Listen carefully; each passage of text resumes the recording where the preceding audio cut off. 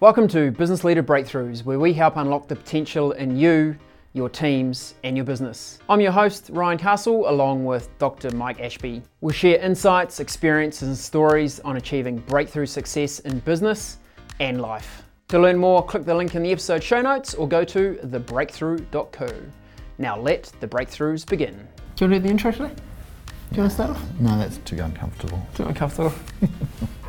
You're the host with the most. Hi there, I'm Mike Ashby. Welcome to our Business Leaders Breakthrough podcast. With me today is our host, actually, Ryan Castle. But Mike, as a deputy host, you've done an exceptional job of that intro. Thank you. We're going to talk about uncomfortable things today. Yes. That probably wasn't very uncomfortable for you at all, really. But you know, we'll talk about more uncomfortable things as we dive in. We are talking about getting the big stuff done. Yep.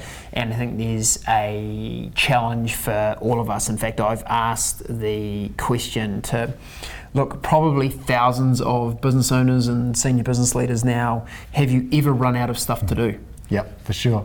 I'm yet to have anyone say, yes, I finished my work, end of the day, couldn't do another thing, completely run out of things to do, really hoping someone brings something to my desk tomorrow. Hasn't happened yet. The interesting observation is that whilst we never have enough time to complete what we feel like we need to do, we always look to solve the problem by working more. And there's also, I thought what you were going to say, that is true, working longer hours, but I think the thing I thought you were going to say was, but there's always enough time to start something new. Oh. Have you noticed that? Yes. Particularly if you're a pioneer. Particularly if you're a pioneer and the world is so exciting. Yes. Well, it's what we used to call it when I was at university, a PhD, piled higher and deeper. That's what happens. The work gets piled higher and deeper. The pile just simply grows. And when it gets piled higher and deeper, your goals, the things that are most important, they slip further and further away. So, what's the strategy when we talk about this in the module? We talk about, and we've preached this for many years, and we're not bad at it ourselves. Define the priorities. What are the three most important goals? And you write them down, and you put time to them. Easy. As Mick Jagger would say. That might not. So let's come back to the defined priorities bit, because I think that's really, really critical, and a fantastic book, 4 Disciplines of Execution, which we've referenced often. And the very first one, that is define the goal and how many of them there are. Yeah. And through very, very extensive research that they did, they were able to identify that after 3 goals, you start getting diminishing returns. Yeah. So the more goals you have after 3, the less returns you actually get. Yeah. Why is that? Of course, 3 goals gives us focus. We can put our resource into three goals. We're not spreading that resource thin, whether that be human resource, time resource, dollars resource. Attention resource. Attention resource, great one. Well, in this context, it's our attention. It's just kind of being able to keep track of them is the first piece, and having fewer. Even though most managers, they like to have a long list of goals so that they can feel like they're making a difference and getting somewhere. You did right. Beyond 3, it starts to drop, and if you get more than 10 or 11, you're just not going to get any of them achieved. The putting time to them is the particular problem that we want to talk about here. Our approach to that problem is simply to create space, and we do that through something called development time. And the idea is that you take a couple of hours. Well, with business owners, we used to say take a day a week. Yes. And as business owners ourselves, we do that. We take a day a week. We get usually away from the office, the workplace, and we work on business development, business growth, business development, and so on. Realise that that's a bit of a challenge for people who don't have that same kind of flexibility. So we say, okay, 2 hours a week, just 2 hours a week for what we call development time or time on. And what's in that kind of space, that 2 hours that you are not on the phone, you are not doing the business as usual stuff, it's where you be proactive. What we know is that the highest performing managers, the ones who rise to the top, are those who are proactive. They do stuff that's not strictly required, and it's not reacting to circumstances. They carve time out to go, actually, this would be really useful if we did this.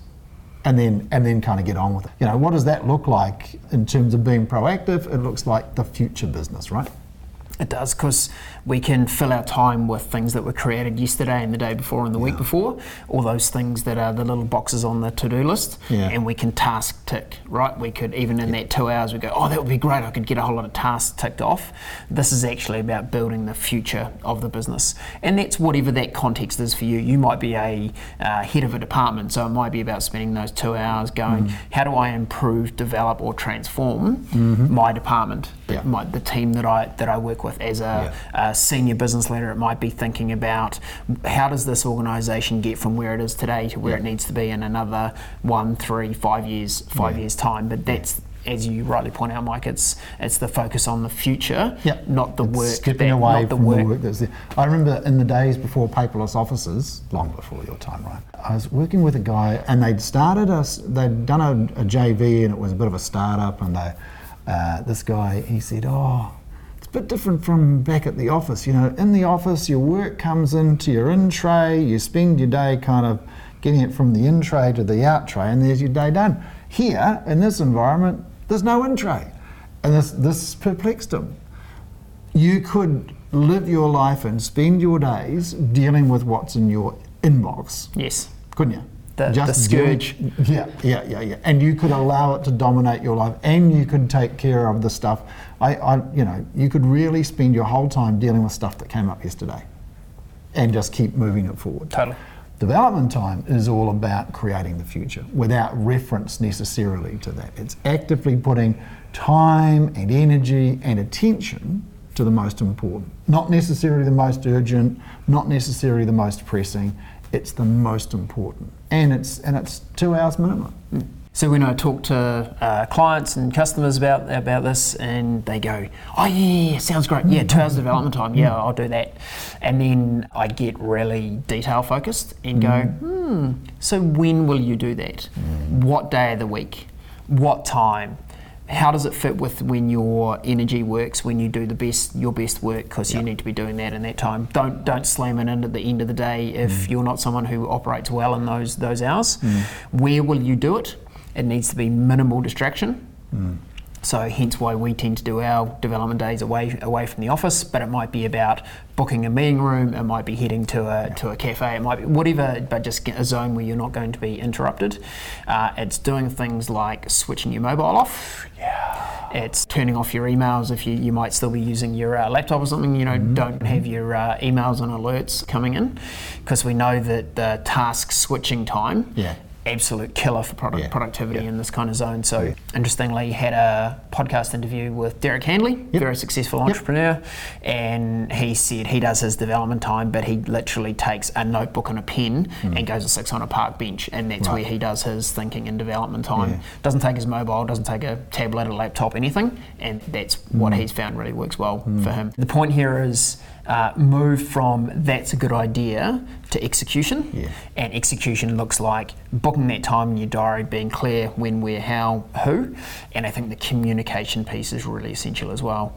We tend to not tell the people around us, our other team members, maybe our own manager, why we're doing this, why it's important. So get that agreement up front. And then it's like, this time doesn't move. We don't book meetings over the top of it. We don't go, oh, well, I'll catch up on it next week. It's like, you've got to build the habit. Lock in the time, communicate to others that you're not going to be available. Unless someone has died, don't try to talk to me during these 2 hours. And you know what's really good about that in an unexpected way was what people found when they did that. And they made this big song and dance about this is development time, rah, rah, rah. And then their staff would catch them sending emails. They say, hey, what are you doing? You're meant to be doing your development time. Oh, okay. It works really well. That public declaration piece actually creates an accountability on you, and it's a good way to do it. It's a good way to kind of hold your own feet to the fire. No kind of flicking off emails while you're in the middle of this stuff. I was going to say, Mike, give us some guidance around the types of things we'd probably look to work on in development time. I think the first one is about shifting away. It's all about shifting out of today's stuff, or yesterday's stuff, and into creating space for what the future might look like. And so just spending a couple of minutes kind of settling yourself and letting go of decluttering from the other stuff. Then you'll be doing things like planning, Professional development, activities like this, listening to podcasts is a genuinely good development activity because it's about investing in your future growth.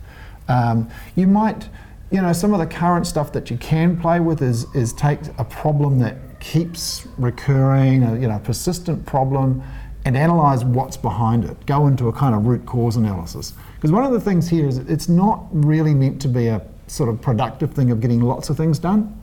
It's meant to be a deep dive. And we had a term for it, the Ginger Crunch, right? Where we would, there was an internal contest to find the world's best Ginger Crunch. And what it was 2 hours to kind of eat Ginger Crunch. Didn't do that for 2 hours. And really work through the detail. We've done things like pricing, for example, which was a persistent problem for us. How do we kind of resolve this? What does our future resource plan look like? Actually diving deep. So time on is like a deep dive. It might be research. It might be just staring out the window, thinking about what you could be doing next. Now, you're not going to do that very often. Don't panic. You're not going to be kind of completely activityless. But it is about, you might be thinking about redefining processes, work processes. Just think about those really important things that you don't get to at the moment. Probably one of those is going to be on your list of time on activities. My context is what is it that you continually find yourself fighting fires around? Yeah. Go into the root cause around that. And I think it's worth mentioning you've got to find what works for you in this time. Yeah. Some people can literally stare out the window, process the entire problem in their head, and that works really well for them, and they get great outcomes. Some people are, look, I need to mind map that. If I get a mind map, that really helps me.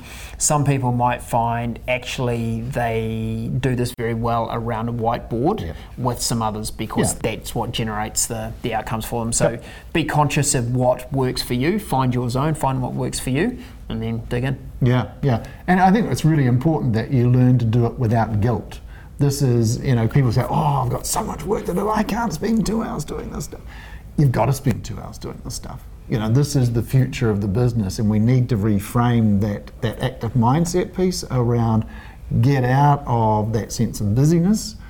That's not importance. Just because you're busy doesn't mean you're important or valuable. The most valuable thing you can do is working with your head rather than your hands, thinking about what the future of the business looks like and where, or the team or the product or whatever it is.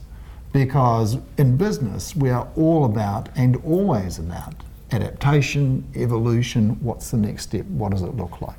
The biggest value you bring to the business is between your ears, not at the end of your arms. So, do the upgrade, right?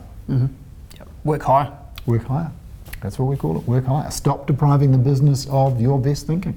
Absolutely. So Mike, you've introduced the concept of one uncomfortable thing to many of our members. I stole it. I can't remember who it was from. Didn't you adopt it, adapt it and improve it? I adopted it, I've adapted it, I've improved it. I don't think the guy called it one uncomfortable thing. He just talked about an uncomfortable thing, but it was a great concept. I thought it was a really powerful way of kind of disturbing us. Because when we get disturbed, we use our brains better. So I guess what we say to people is, think about something that might have happened yesterday, and if you hadn't constrained yourself or got too uncomfortable or intimidated or challenged or whatever, what might you have done in that moment? And then think about how you'd make that difference if you hadn't constrained yourself. What went on that you ended up limiting yourself? And then simply resolve to do it. So the idea is that every day we should do at least one thing that makes us uncomfortable. Not unethical, just a little bit vulnerable, a little bit worried about how we might look, this might not work, we might look like a failure, can I do this, all of that kind of stuff. It's just anything that kind of, in that moment, makes us uncomfortable. Capture that and then resolve to do something different. So shifting our targets out a bit, just pushing ourselves, and our inner voice is going, you don't have to do this. You can take this easy. I remember a guy talking about, it's really interesting, talking about the bike ride from Wellington to Auckland he did. He was an older guy, he was not and it's uphill going that way too. Is it? Yeah, Wellington to Auckland, it's uphill. It's much easier going the other way, definitely. isn't it? Oh, yeah. Well, he said that the physical, it took 5 or 7 days or something, isn't it? Yeah. He said the physical recovery took about a week. The mental recovery took about 3 months. The mental exhaustion. And what he talked about was, he could have just stayed in the group, but he wanted to do better. He wanted to push himself. So every day, in the moment, he'd be going, I just need to catch up with that next group. If I can catch up with that next group, because they are all faster riders, then I'll be able to. But his mind, oh no, you don't have to, Steve. Just relax. It's okay. Just stick with these guys. Stick with your mates. It's a lot. The mental battle. I go, oh wow, that's so true, right? And he did that for 7 days solid. Because if you don't keep pushing yourself, you drop back in the peloton. Yeah. Peloton? Yes. Yeah. There you go. And your kind of objectives lost, right? But the energy it required to manage his mind was such a wonderful example of a seriously uncomfortable thing. Yes. Other examples, if you don't understand what's going on, ask a stupid question. And people are very reluctant to do that because, well, it's a stupid question. But it's not really a stupid question, it's really being uncomfortable enough to admit that you don't understand. I don't know what that acronym is. I did it yesterday. We were in a meeting with a client. Yeah. She used an acronym. I'm like, I don't know what that acronym is, so I asked.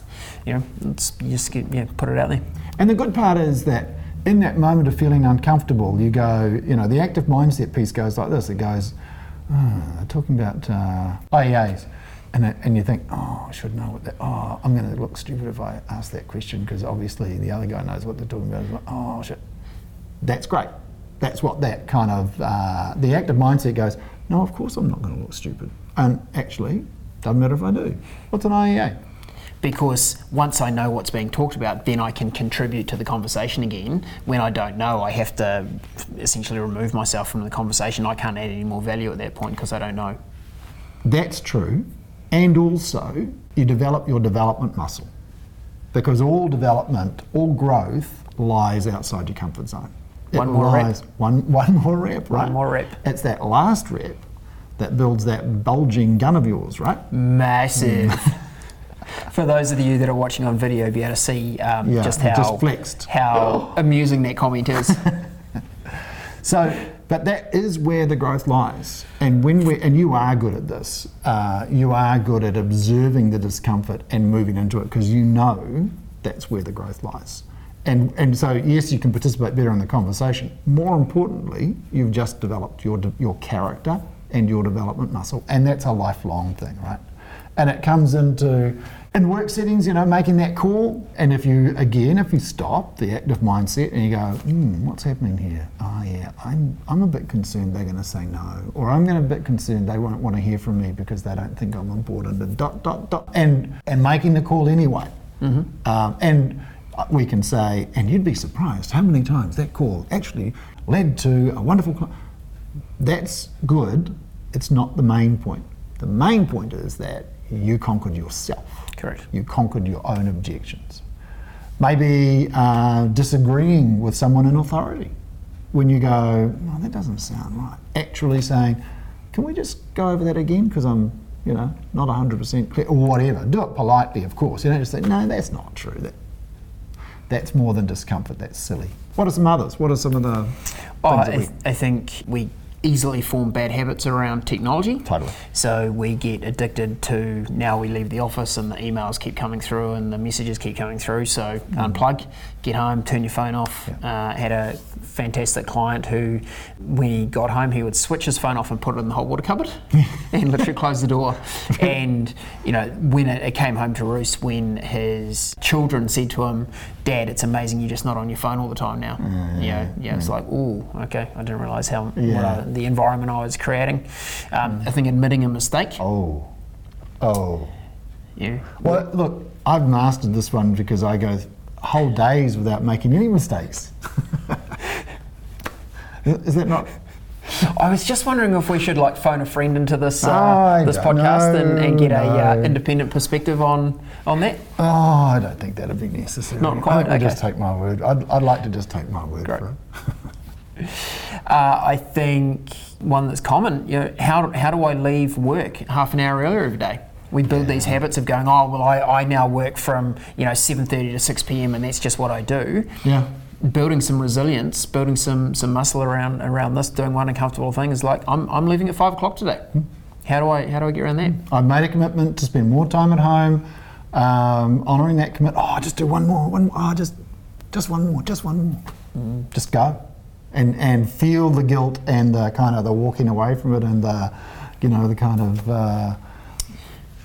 whatever that's called, separation anxiety from work. Yeah. Oh, and leave loudly. Take away the guilt. This is a concept that was made famous by Pepsi Cola. Yeah. They talked about their managers leaving loudly. So, if you normally leave at 6 and today you're going to leave at 5, don't sneak out the door because you don't want anyone to know that you're leaving early. Yeah. Leave at 5. Go, great day, people. See you tomorrow. I'm off to spend some time with. Let's go. Yeah, You don't have to make an excuse about it, but be positive about the fact that you're living a life as well as contributing at work. I'm out of here. Yeah, cool. Yeah, leave loud. Not the. I like to practice, as you know, the I believe it's called the Irish goodbye. Just kind of. We're like, hey, where's Mike? Where is he? Oh no, he's gone. Oh, he's gone. Yeah, okay. Yeah. That's right. We're used to it. Yeah, absolutely. Along with that kind of sticking to those commitments and those habits is little things like, for a lot of people, it's really difficult to accept a compliment. And to be able to do that with grace, which is just smile and say thank you. Instead, our Francesca was complimenting me about something, and I was, it wasn't quite blah, blah, blah. And she said, just, it's a compliment. All right, thank you. That kind of catching ourselves, we would rather wrap it up in something else rather than just say, yeah, I did a good job. Thank you for noticing. And as the compliments come, we need to improve our acceptance of criticism as well. Accepting criticism with curiosity. What is going on there? Can I reflect on that? Would I have done it different? Stop taking it as a personal attack. Yeah. See it as an opportunity for potential improvement.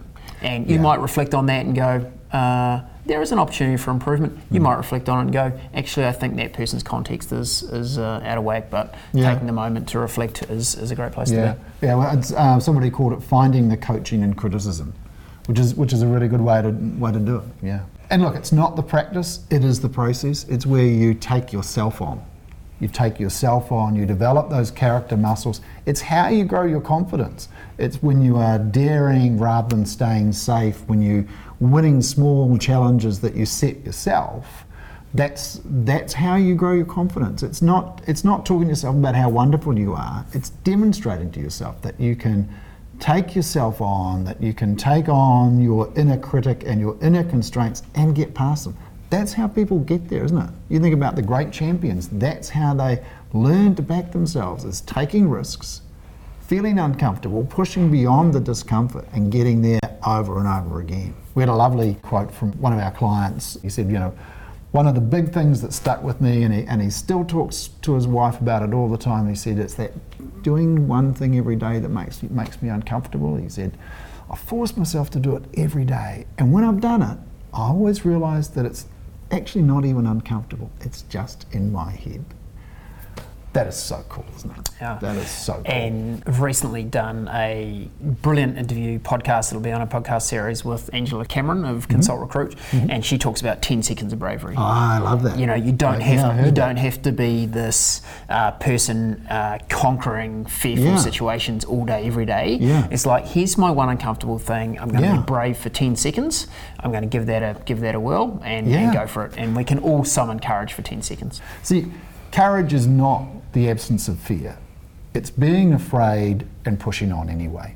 And I think one of the things that, a quote that I've always loved and I've always reflected on from Ed Hillary, he said, it's not the mountain that we conquer, but ourselves. Love it. Love it, and what a beautiful way to close the episode. Catch you next time, people. Thanks for joining.